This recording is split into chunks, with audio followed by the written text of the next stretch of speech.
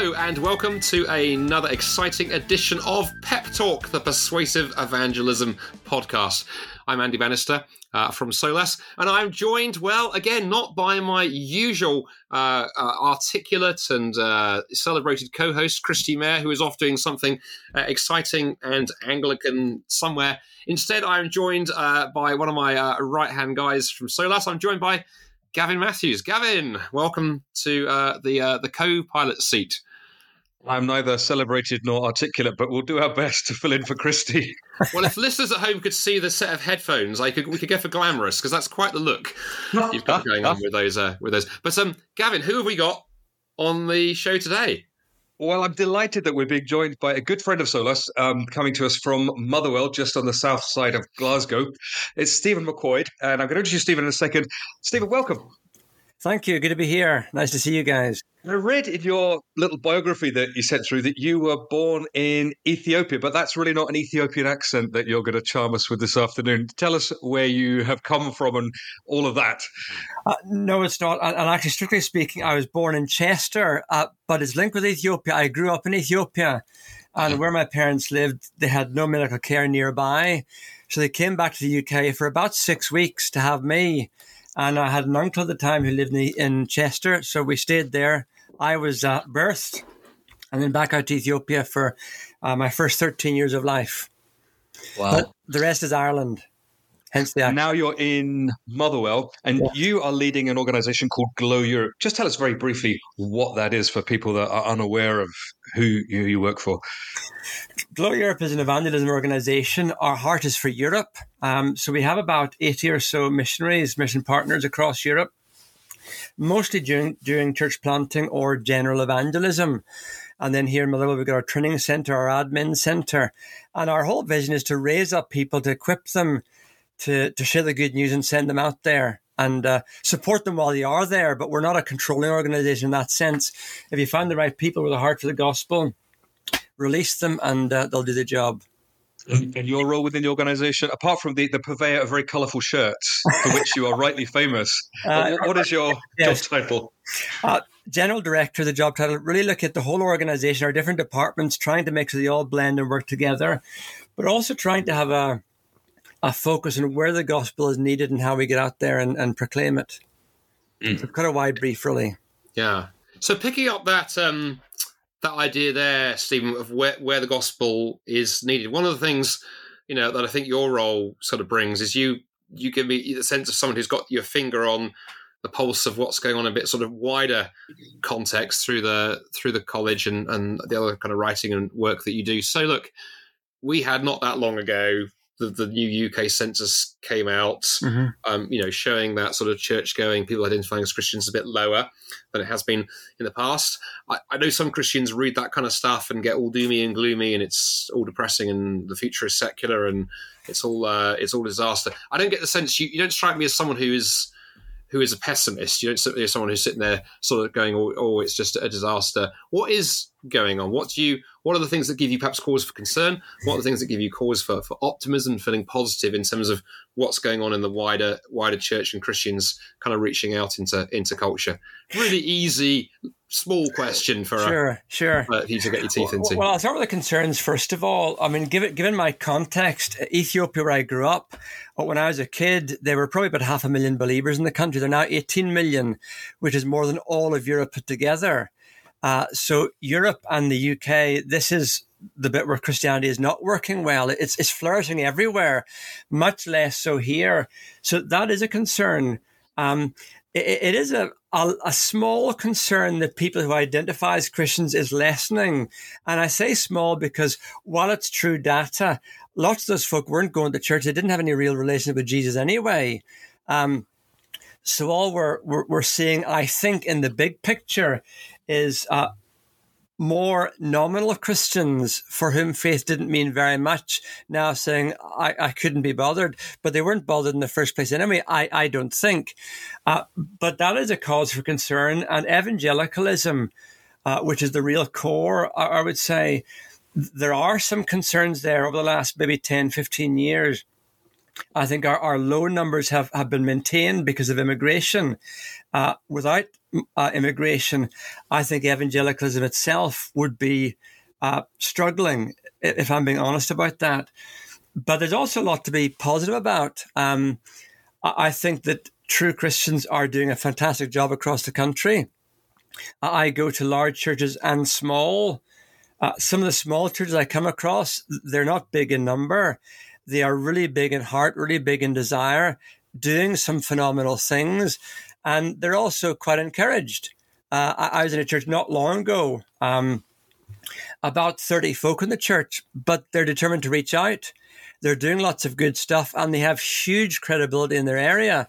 And even just this past Sunday, I was speaking at a church down in Ayrshire. It's in a small regional town. You could drive through the town in literally 45 seconds. But their afternoon service had maybe 100 at it, great spread of ages. And again, a real heart for the community, relevant in their presentation of the gospel. Everybody knows them. They're impacting the schools as well as all other facets of the local community. And on a Sunday morning, they are packed out. And about a third of those folk who come along on a Sunday morning aren't Christians at all. So there is good stuff happening where there is genuine, enthusiastic Christian faith. I think there's growth, whether those churches be very small or large. So there's good stuff as well as the not so good stuff. From speaking to you in Motherwell a few weeks ago, that it's not an even picture across the UK, is it? There are some places where you can't move for gospel churches, but other places you've identified in the UK where there are some, huge spaces and nothing going on at all. What's gone wrong? And what can we do about those places? My concern, I suppose, really is that when we think about mission, people tend to think of two things. You can either dig deep where you live or go abroad. But you're identifying whole places in the UK where there is nothing going on church-wise. Yeah. So tell us about that situation and how we should respond and what you're doing about it as well. Well, first of all, let me say, in some of the more desperate places, it's not always that there's nothing going on, but there might be nothing effective going on. I was in a town which will remain nameless for obvious reasons. But I drove past a couple of churches that are evangelical. They're Bible-believing Christians, but they're very, very small, very elderly, and their methods of doing evangelism are at least 60 to 70 years out of date. So while they have a heart, they don't have effectiveness. So that kind of a town does need church planting, because what's there isn't working. What's gone wrong? I think it's a number of things, to be honest. Some of it is just practical people migrating. For example, my perception is that in the southern parts of England, there are more strong, viable churches than in northern England. Part of that is economic migration and Christians moving to places like London, Bristol, Birmingham, Nottingham, where there are jobs, and they take their faith with them and do a fantastic job there. So you go to Bristol, full of churches, Nottingham, full of churches, London is exploding with churches. But some of the northern towns are pretty devoid. And I would say the same in Scotland. Some of the big cities have strong, vibrant churches. You go out to some regional towns and country areas, not many really strong churches, and therefore an overall weaker witness. So that's part of the issue. But a big part of the issue as well is just no longer being relevant. I think sometimes Christians are tempted to withdraw into themselves to maintain their purity, which of course is a biblical thing. We're called to be holy. But sometimes we think that our call to be holy means we don't have anything to do with people outside the church walls. And therefore, we also confine our evangelism to within our church walls where it's safe, where we can control the conversations. And folk just don't come to church any longer. So as you said, there are real black spots. There are cities and towns in the UK where maybe in the town centre there are some stronger churches and folk will come in from the suburbs to be in church there.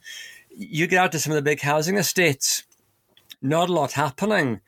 And it wouldn't be unusual for somebody who lives in a big housing estate on the edge of a city like Newcastle, for example, to go in and meet and fellowship with big church in the centre of Newcastle. It doesn't work the other way out. And so you have large housing areas where there's almost nothing happening and no outreach going out there either. The attractional model might pull people to a central location, but if that location is, for example, the centre of the city, but large swathes of the population don't live there, the attractional model doesn't even begin to touch them. So we need to really think about that. And you might have strong, viable churches not far away, but not far away isn't good enough, particularly if you're, for example, a working class person who might not have access to a car. Public transport is rubbish on a Sunday in lots of places. Even the practicality of getting to church doesn't make any sense. So we need to rethink all of that and look at areas where there's either nothing or there's very little viable happening and try to re-reach them again, re-evangelize, I think, big parts of Britain. Yeah.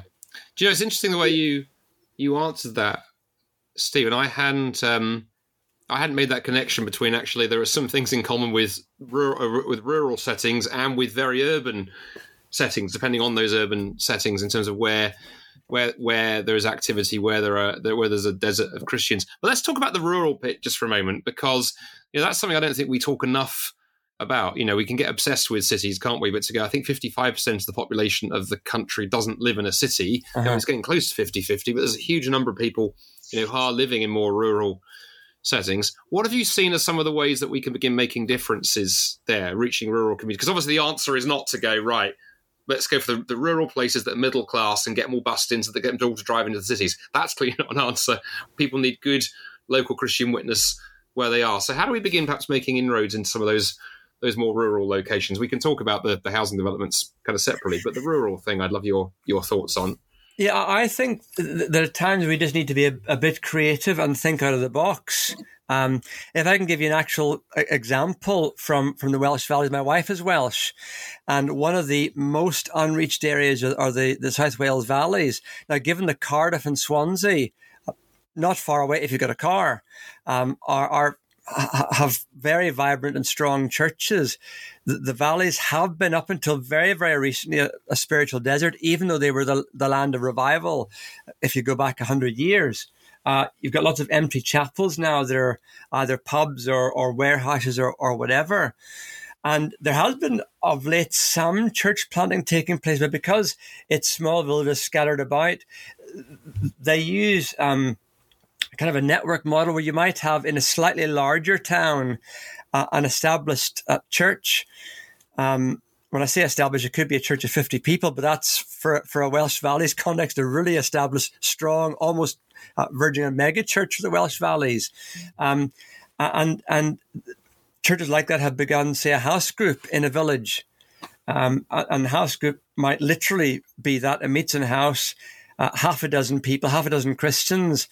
And the mother church is empowering them just to reach out to their neighbours, to bring neighbours in for events that they do from the home. And by doing that, you can begin to reach out to the local community, because it has to be local. Any small rural area will be quite locally focused inevitably. And you have all the prejudices that you have of big towns or cities or whatever. So doing stuff locally, having a presence there and sustaining it by a bigger church. And it may well be that house group might never become a church, or it could become a satellite church. You don't need to have a huge group of folk to be a church. You can have a church of 15 people. That's viable, provided you've got a strong local leader in that place to make it happen, and the support of Christians elsewhere. And they might not be very far away. But that kind of model, I think, is really working well. So it provides the local witness and fellowship, but also the support mechanism of a slightly larger or more established church. I think that model could be spread out. Again, go back to the Northeast that I mentioned earlier on. If you take your pencil on a map and draw from Newcastle up to, say, Edinburgh, you're going to pass right through Northumbria and then into the southern Scottish counties. It's all rural. And then if you try to look for an evangelical church in those areas, you will find very few. There are huge swathes of the country like that we just need to reimagine and reach out to. Mm-hmm. The other end of the spectrum, I know one of the bits of work that you do that you're really enthusiastic about is when there's a major world event going on. So when the world comes to a city, maybe it's the Commonwealth Games or the Olympics or COP26 in Glasgow, and Glow Europe, you send teams to share the gospel when the world is descending on a particular location. Tell us something about how you've gone about doing that, maybe some of the conversations you've had, and is that a viable, fruitful way of doing evangelism? And if so, how can other folks get involved in that kind of work next time a big event is going on somewhere in Europe? Yeah, it's really viable and I would say very fruitful. The most recent team I did of that nature was last summer at the Commonwealth Games in Birmingham. We took a team there. There's a church that actually has sent out one of our mission couples who are working in France. So we based ourselves in the church, not far from the city centre. And what we did, honestly, was really, really simple stuff. I wrote a tract. Bespoke literature, I think, is really, really useful. So I wrote a tract, and we spent most of our time just in the busy areas where lots of people were, giving out tracts, having conversations with people, offering to pray with people. There was no preaching per se allowed. And also interacting with the other groups, because, of course, at these events, you have other religious groups too. So we met loads of Muslims who were there doing evangelism. We met Sikhs, we met Hindus, we met a group of Hare Krishnas, loads of JWs, all doing their evangelism. So that's also folk you interact with and talk to. And you just need to have one little idea that you work with. So the idea I had for that one was, we've had all this self-ID legislation going around. And of course, Birmingham itself is a very multicultural city.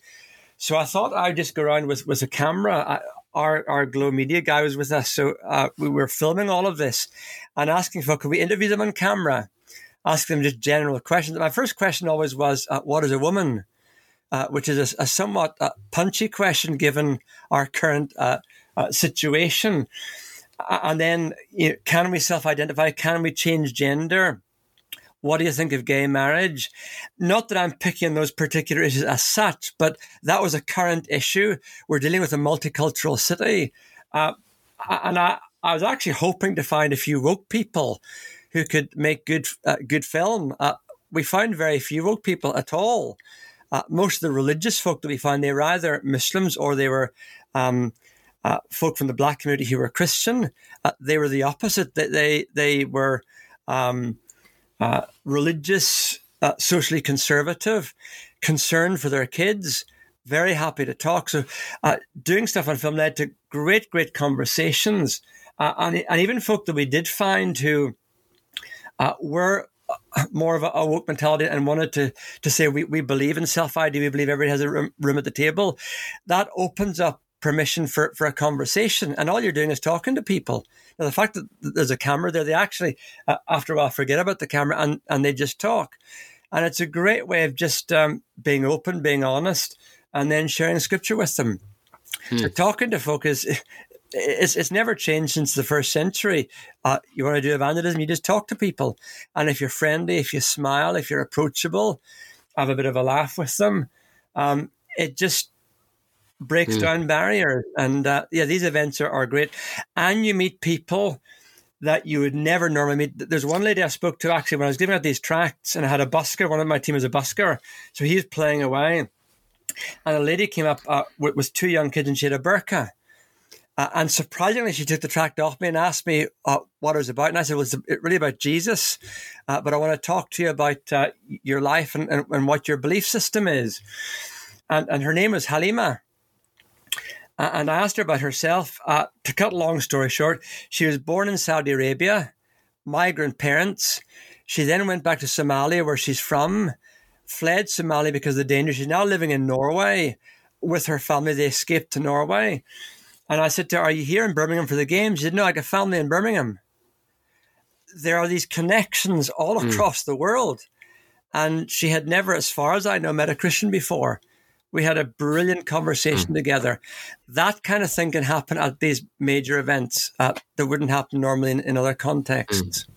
The other thing I like about that story, maybe this is a final kind of sort of thing to explore in the last question, because I'm conscious we're sort of, rapidly coming up to 20 minutes, but we can go over slightly. So the way that you asked, but you talked about those questions that you asked, Stephen, the sexuality stuff, the identity stuff, we often run away. I think one or two things happens. Either as Christians, we run away from those issues and we say nothing for fear of offending anybody, or Christians kind of, like a bull in a china shop, they go charging in, sort of culture warring, and there's mess and blood and guts everywhere. But what I like about what you describe is you were basically having a conversation, not ducking the difficult questions, but then talking about Jesus through them. So talk to us a bit more about that. How as Christians can we use some of these big issues in culture, not as things to compromise on or things to be afraid of, but as ways to open up deeper conversations? Well, I just think all these things have a real resonance. I've had conversations this week, by the way, about Kate Forbes here in Scotland, because, of course, she's been standing for the SNP leadership and has been panned in the media. So I've just been asking folk, including my neighbour, who's a lapsed Buddhist. He's half Chinese, half German, but lives next door to me in Urt Hill. We play chess together, and last Friday when we were playing a game of chess, he said to me, because he knows I'm a Christian, he said, that lady Kate Forbes, it's totally unfair the way they're treating her. So I asked him why he thinks it's unfair. That led to a good conversation. These issues are pertinent in society. I actually think we make a bigger deal of them by avoiding the issue. And I think if you smile, if you have a warmth, that makes a massive difference. If you're non-judgmental, because we're not here to judge people, we're here to introduce people to our friend Jesus. Our tone has to be non-judgmental, but how we approach the conversation is what warms people's hearts. And I don't think there are no-go areas, none at all. We just need to do so carefully and not come across as mean, scolding, unpleasant people. A smile is just key. It's absolutely key. Your tone of voice, your friendliness, that'll melt people's hearts. And if you just go from there and keep it conversational, I think that's what you do. Just take whatever's in your local newspaper, use that as a basis for a conversation, and it opens people up. Well, that's a fantastic piece of advice to bring this to a close on. So much in that last 20 minutes. Stephen, thank you so much for taking the time to talk to us. It's been a real pleasure to have you on the podcast, and lots of stuff in there. And we'll put a link in the show notes to Glow and the kind of stuff you're doing over there. So people who want to follow that up can click through and find out what's going on.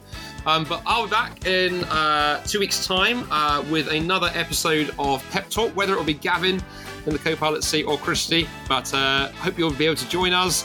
And if you love Pep Talk, if you enjoy it, please don't forget to subscribe. Do leave us a review on wherever you get your podcasts from, and do tell friends about the show, because we'd love to keep on growing and what we're doing. Anyway, thanks for listening, and we'll see you again soon. Bye for now.